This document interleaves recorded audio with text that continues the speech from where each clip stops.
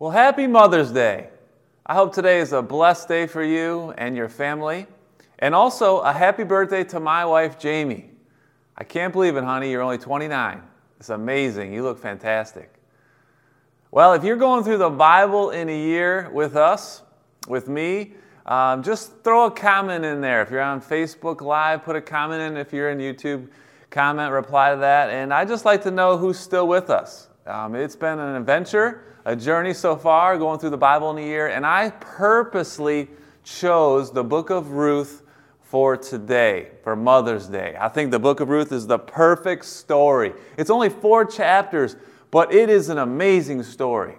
It is a story that foreshadows perhaps the greatest story of all time. It's fascinating. As we dive into Ruth, you're going to see this. Now, the book of Ruth comes right after the book of Judges, which we covered back in March. And if you remember in the book of Judges, when I preached on that, the people of God often went on a roller coaster of a ride of highs and lows because they went through this thing that I call the sin cycle. They would sin, disobey God, turn from Him and His ways and the law, and then they would suffer the consequences. When they prayed to God, turned back to Him in supplication, they found salvation. So there was this sin cycle happening in the promised land: sin, suffering, supplication, and then salvation. And it is believed that Ruth took place, the book of Ruth, took place right around Judges 10, the scholars say. And probably in the midst of this suffering, if you will, Ruth and Naomi and Boaz are the 3 main characters in this story. We see them leaving the promised land because there was a famine, and that probably took place because of their suffering, because of their sin. So what makes this story so wonderful on Mother's Day? Well, I got to tell you, there's 3 things that make it so wonderful. Number 1, it opens up with Naomi, a mother. And it ends with Ruth, who's a brand new mother. Secondly, it demonstrates what I think is the unbreakable bond between a mother and a child. You know, the moment that a woman finds out she's pregnant, that bond just begins and never ends.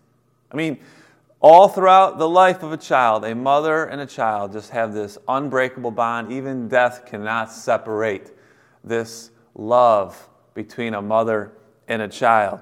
And what's interesting in the book of Ruth is that Ruth is actually Naomi's daughter-in-law.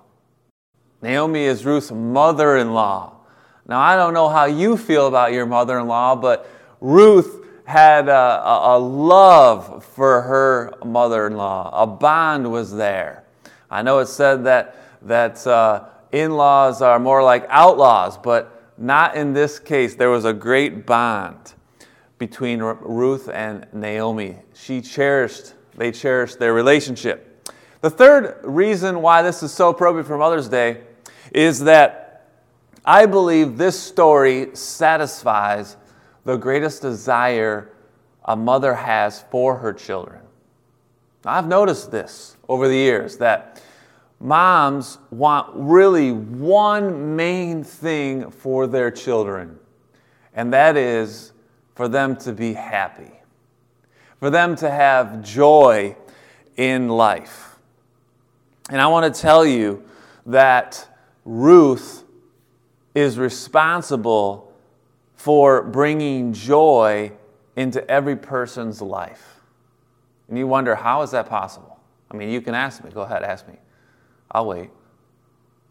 Okay, I heard you. How is that possible that Ruth can bring joy into all of our lives, especially our children? And the answer to that is because Ruth is responsible for bringing Jesus into this world. That's right. It's an amazing story, I told you. I believe this is why Ruth is in the Bible. If you think about it for just a moment, Ruth was a Gentile woman. In fact, it's the only book in the Bible named after a Gentile woman, a non-Jewish woman. I mean, Ruth is as she's as irrelevant, if you will, as Rahab the prostitute. Yet, she is responsible for bringing Jesus into this world, as we will see in just a little bit. Are you ready to dive into Ruth? I know I am. Let's pray. God, help us today see these truths. Father in heaven, I pray for the mothers today that are feeling perhaps overjoyed with the love of their children, but some that are feeling a little sad because maybe they're missing their mother or their children. Father, I pray that you would bring comfort and joy upon all mothers today, but also that you would bring joy into the children's hearts as they seek you, as they find redemption in you. In Jesus' name. And everyone said, amen.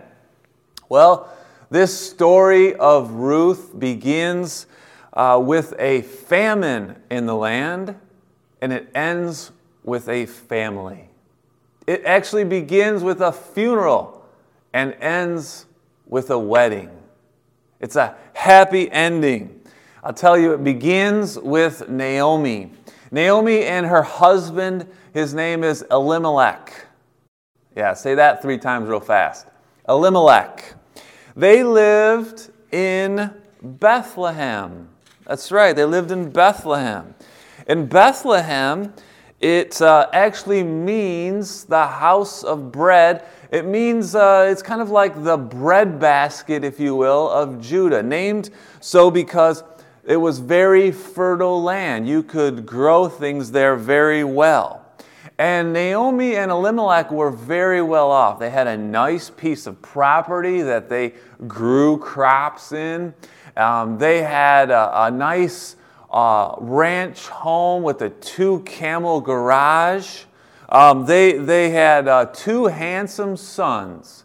Their names were Mahlon and Chilion. They were living the Judah dream, kind of like many of us are living the American dream, even though we don't quite realize it sometimes how well off we are. But the meaning of their names, I want to just go over that a little bit and talk to you about it because it's interesting, the meaning of their names. In fact, Elimelech, if you break it up into Eli, it means my God, and then the rest of it is my king. So it means my God is king. That's what Elimelech means. And Naomi, her name means pleasantness. So my God is king marries pleasantness. Delightful names, which is really interesting because what they named their kids. Now, if you read the Bible and make a steady diet of it, and you've maybe even done a little bit of looking up names and what they mean and how people named their kids, you would know that in the Bible, oftentimes names are prophetic. Oftentimes names come about in experience.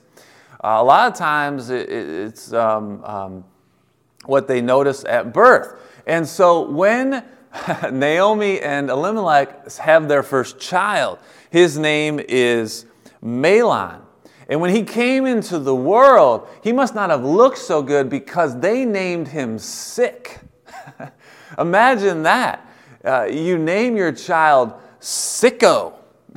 Imagine growing up and your name is Sicko. Hey, Sicko, come to the dinner table. It's time for dinner. You still look sick. Eat your vegetables. Not such a great name. Then there's Chilion. Now, his name means pining away or really crybaby. Yeah, crybaby. Can you imagine that? Hey, crybaby. Say that one more time. Do that one more time. I'll give you something to cry about. Mahlon and Chilion. Sicko and crybaby. Doesn't quite go with my God is king and pleasantness, but perhaps it was, again, prophetic because of what will happen next. Now, they had a nice family, but disaster happened one after another, it seems. First of all, it was the famine. And the famine, in their minds, caused them to go somewhere else. So they traveled around the Dead Sea from Judah over to Moab. And they found a residence in Moab, this family. And as their boys grew up, they decided to marry Moab women. And if you know anything about God's really law and his choice with his people, is that you're not supposed to be yoked with an unbeliever. It's advice for us today that it's not a good, wise thing to marry an unbeliever if you're a believer. There's trouble that comes.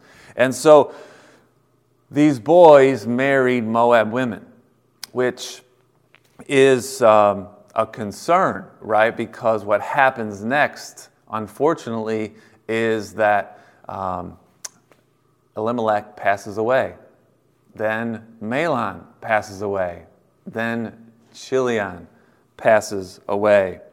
All the men in Naomi's life pass away. And she's left with her two daughters-in-law because the two boys married Orpah, not Oprah, Orpah and Ruth. So it's just Naomi, Orpah, and Ruth, and this mother is broken. Perhaps you can feel her pain. In fact, she changes her name from pleasantness to Mara, which means bitterness.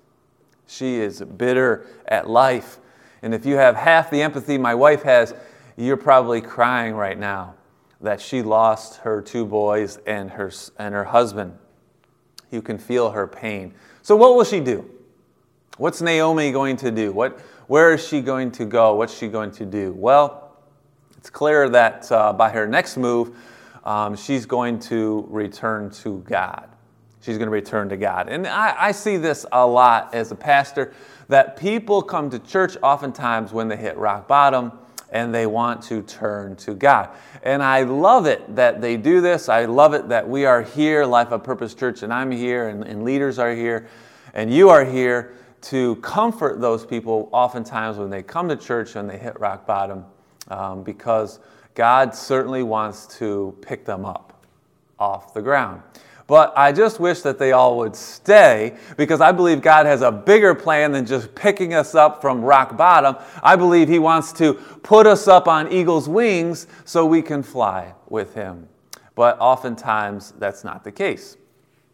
But turning to God is important, and that's exactly what Naomi does. Naomi turns back to God. Moab is triggering nothing but bad memories for her, triggering death and loss. And she's going to move. She's going to move back to Bethlehem, back to her home, back to the promised land, back to where she belongs. And so she departs, and she lets her daughters-in-law know, Orpah and Ruth, that they should go back to Moab. They don't need to follow her anymore. They can go back and find a new husband and so on. You can read this for yourself. It's just 4 chapters of Ruth. You can read it. But it turns out that Orpah, she decides to go back. You know, she's got that network to run, probably some talk shows, some stuff. Orpah goes back. Ruth, though, on the other hand, she says no. She clings to Naomi. She clings to her. In fact, her words are profound in Ruth chapter 1, verse 16. And I believe her decision to cling to Naomi changes the world. I'm going to read to you Ruth 1, verse 16. Ruth says, "Do not urge me to leave you or return from following you. For where you go, I will go. Where you live, I will live. Your people shall be my people." This is the best part. "Your God shall be my God." That's the words of Ruth. It changed the world. It showed her loyalty and her genuine love for Naomi, her mother-in-law. Now, when they return to Bethlehem, they are, not surprising, the talk of the town, right? I mean, imagine this. Naomi's coming back after living in Moab for all those years, and now she's back, and everybody's whispering around town, did you hear who's back? It's Naomi, but we're supposed to call her Mara. She's bitter, and she's got a foreigner named Ruth with her. The talk dies down a little, if you will, and the two settle in to living in Bethlehem. And now they have to, they got to get food, right? I mean, they got to survive. And it just so happens it's the beginning of the barley harvest. And in that time, Leviticus 23 teaches us that God cares about the poor. In fact, the harvesters, the ones who own the field, as they would harvest the grain, they were told by God to only go through the field once and leave behind, which probably was about 20% of the harvest, leave that behind for the poor, like Naomi and Ruth. And these women would go into the fields and they would glean what was left over, and that was charity. That was them taking care of their of the poor, and the poor being able to survive. But do you see here, when you read the story, that Naomi doesn't go pick, it's Ruth. Ruth makes the request to Naomi, please let me go do this, because she gets it. I mean, think about it. Naomi was very well off. She had her own land. And now she's coming back, and it's could be somewhat humiliating. Now she's poor. Now she's without men in her life. And so Ruth says, let me do this. Let me go pick. So Ruth, chapter 2, verse 3, Ruth sets out to a field, a random field. Don't know where this field was in Bethlehem, but she just goes to a field that she finds a place to pick grain. Verse 3, she set out and went and gleaned in the field after the reapers.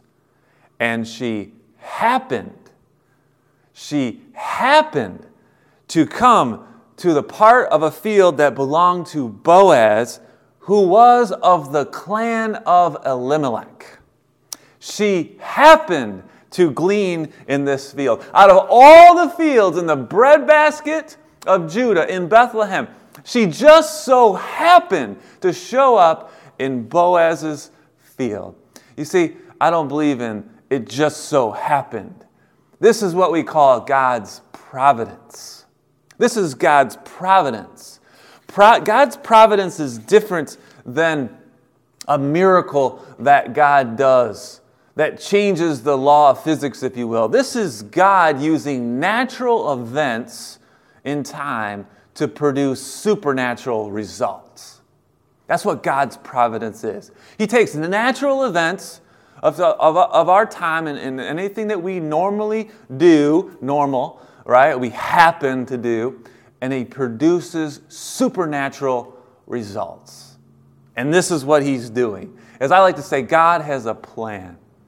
God has a plan. That's God's providence. He's got a plan. Romans 8:28, we know that for all those who love God, everything works out. All things work out for His purpose. Amen to that? I know you know that in your life. And this is happening right now in the life of Ruth and Naomi. For Boaz, he heard the talk in the town. He knew Naomi's situation, and he heard about Ruth. He heard about her loyalty. And she shows up in his field, and he recognizes her. He comes to the field, in fact, to check on his workers. And there's an interesting relationship here that we see between Boaz and his employees. Now, I don't know what kind of relationship you have with your boss or your employees, but this is the conversation that takes place. It's in Ruth 2, verse 4. Boaz comes from Bethlehem. He says to his reapers, "The Lord be with you." And they answer him, the Lord bless you. What a conversation. What a dialogue between employee and employer. Now, when I was in college, I had some summer jobs where I worked in the skilled trade.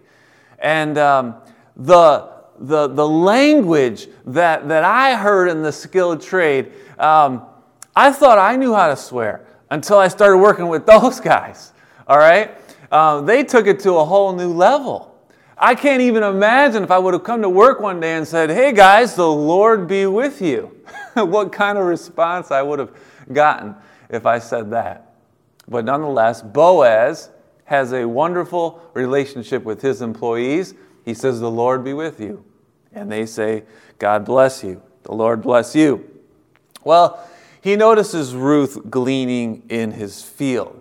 And he tells his employees to look out for her and to bless her and to give her, because he knows what Naomi has been through. And in fact, he talks to Ruth and lets her know that I know who you are and what you're doing, and I appreciate it.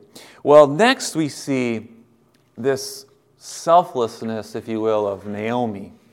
Because, again, Boaz is not married. He is a relative of her husband, Elimelech. We'll see why that's important in a moment. She could have presented herself to him. In fact, they would have made a good pair.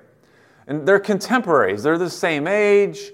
They're like maybe baby boomers, second marriage type thing. And they could have had a blessed marriage. They could have lived happily ever after. But Naomi is selfless here. In fact, she says in verse 1 of chapter 3, Naomi says to Ruth, "My daughter, should I not seek rest for you, that it may be well with you?"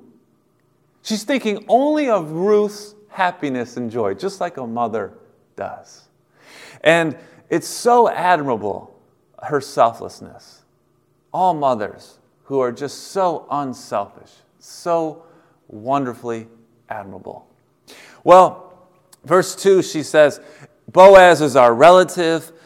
He's the one whose field you were gleaning in, and tonight the harvest was over. He's now in the next process. He's winnowing the barley at the threshing floor. So he's in the under the roof, and he's doing what you do with the barley. It's like a pitchfork. You throw it up in the air, and it separates the grain from the chaff. So he's doing this, and Naomi says, "Wash yourself, Ruth, anoint yourself, put on your best clothes, go down to the threshing floor, but wait until he's finished eating and drinking." Naomi is a very clever woman, you see here.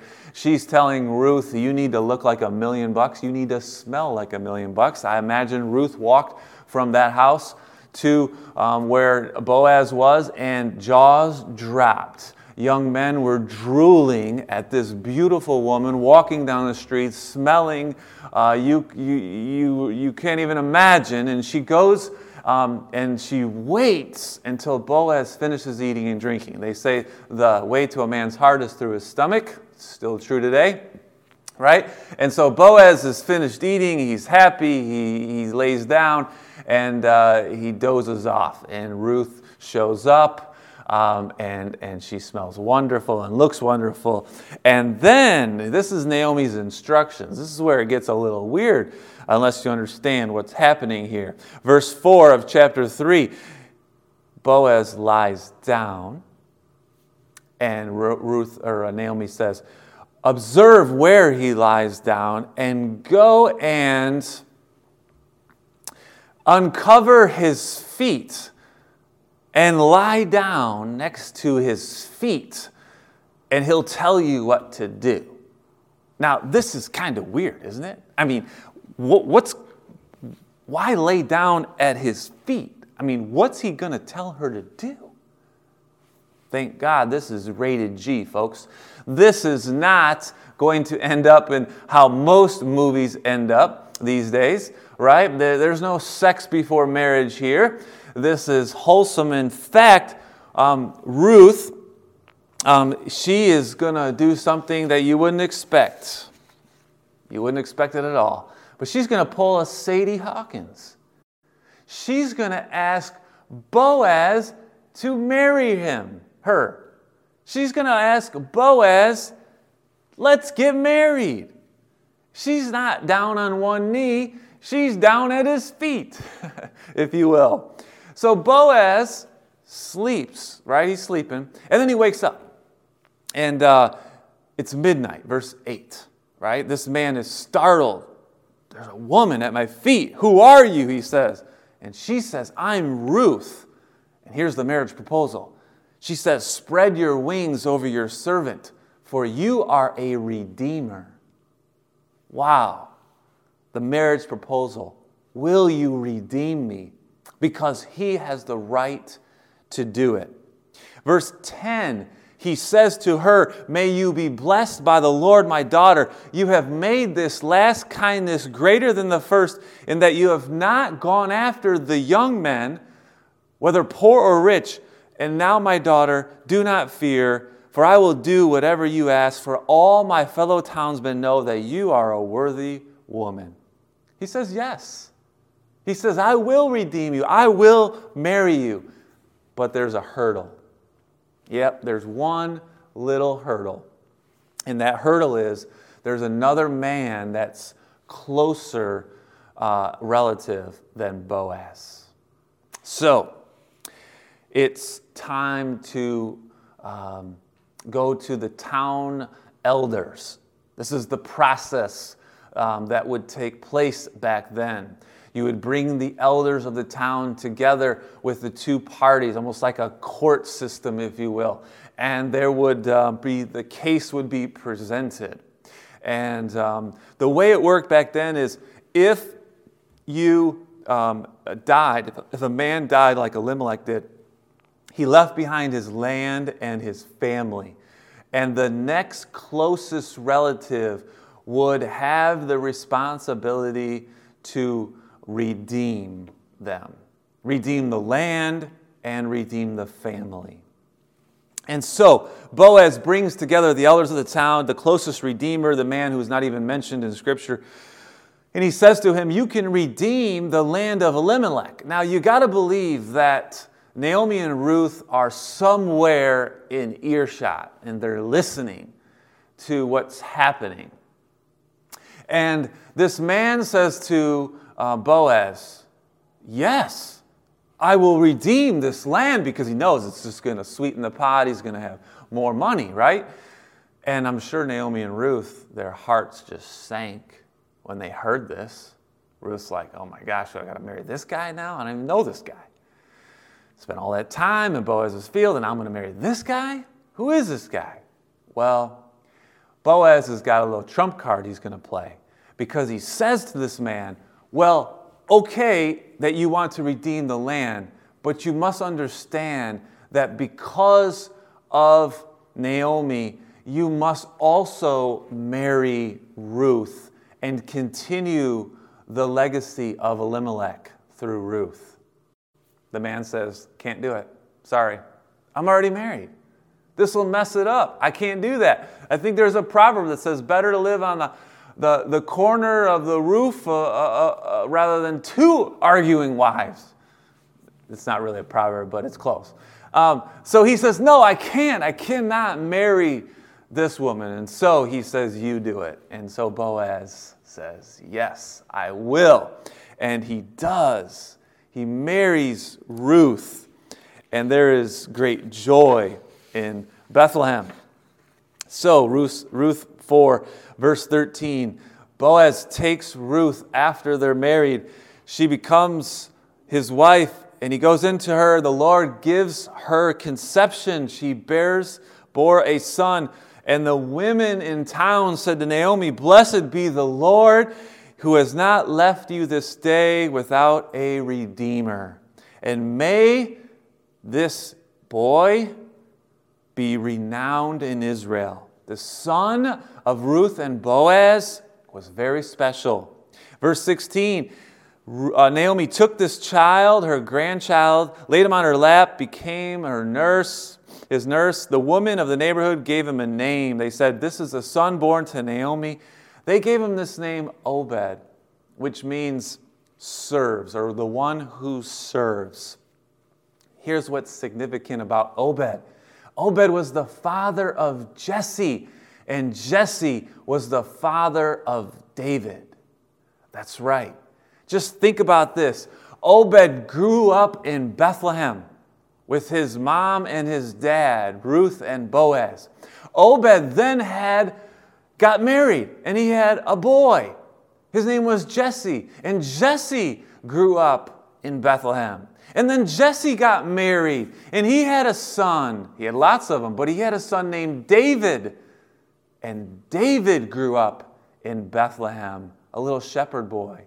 And because David grew up in Bethlehem, I take you to Luke chapter 2 in verse 4. Joseph went to the city of David, which is called Bethlehem, because Joseph was of the house and lineage of David, registered with Mary, his betrothed, who was with child. And while they were there, the time came for her to give birth, and she gave birth to a firstborn son, wrapped him in swaddling clothes, laid him in a manger, because there was no place for him in the inn. Because of Ruth, Jesus was born in Bethlehem.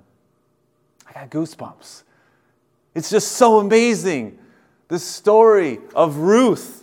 And if you have eyes to see, you will know and see that Boaz was a type of Jesus. For Boaz redeemed Ruth, and Jesus redeems you. What a wonderful story. Jesus redeems you from your sin. The greatest story of all time. He rescues you from a poor life, and He gives you an abundant life.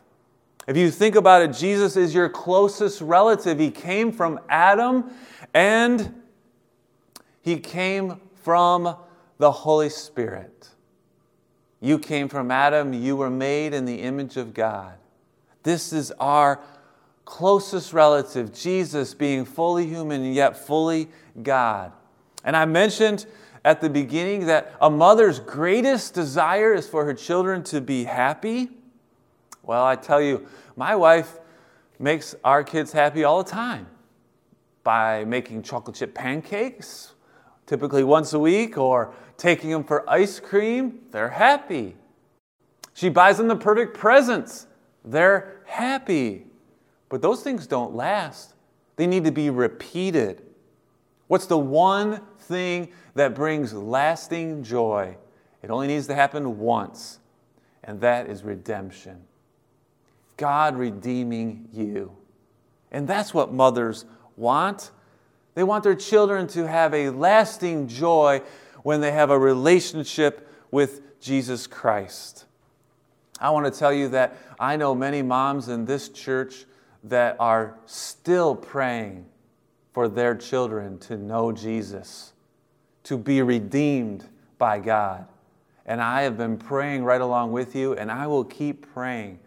You keep praying, moms, for those children, for your children to know the love of our God, to know the grace of Jesus Christ, to know the fellowship of the Holy Spirit. If you want to know the greatest present that you could give your mother on Mother's Day, it would be to follow Jesus, to surrender your life to the Lord. And that's what I'm asking you to do if you've never done that before. You may not understand it all. You may never have even read the Bible. But if there is something going on in your heart right now, if there is some kind of emotion that is stirring up, I don't suggest you push it aside, suppress it. I say you let it all out, and I say that you talk to God and you ask Him to forgive you for your sins. You know you're not perfect. I'm not perfect. Nobody is. We all fall short of the glory of God. But I'm telling you that if you would just surrender your life, if you would ask Jesus to forgive you of your sins because He died on the cross so that you could have forgiveness, if you would just do that, and turn to God. Stop living this cycle over and over of sin and suffering and just pray to God, and He will bring you salvation. For all who call on the name of the Lord will be saved. I pray that you'll do that for your mother.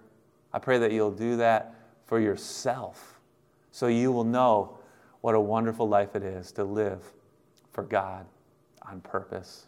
May you be blessed today. Have a wonderful Mother's Day. Take care, and I'll see you soon.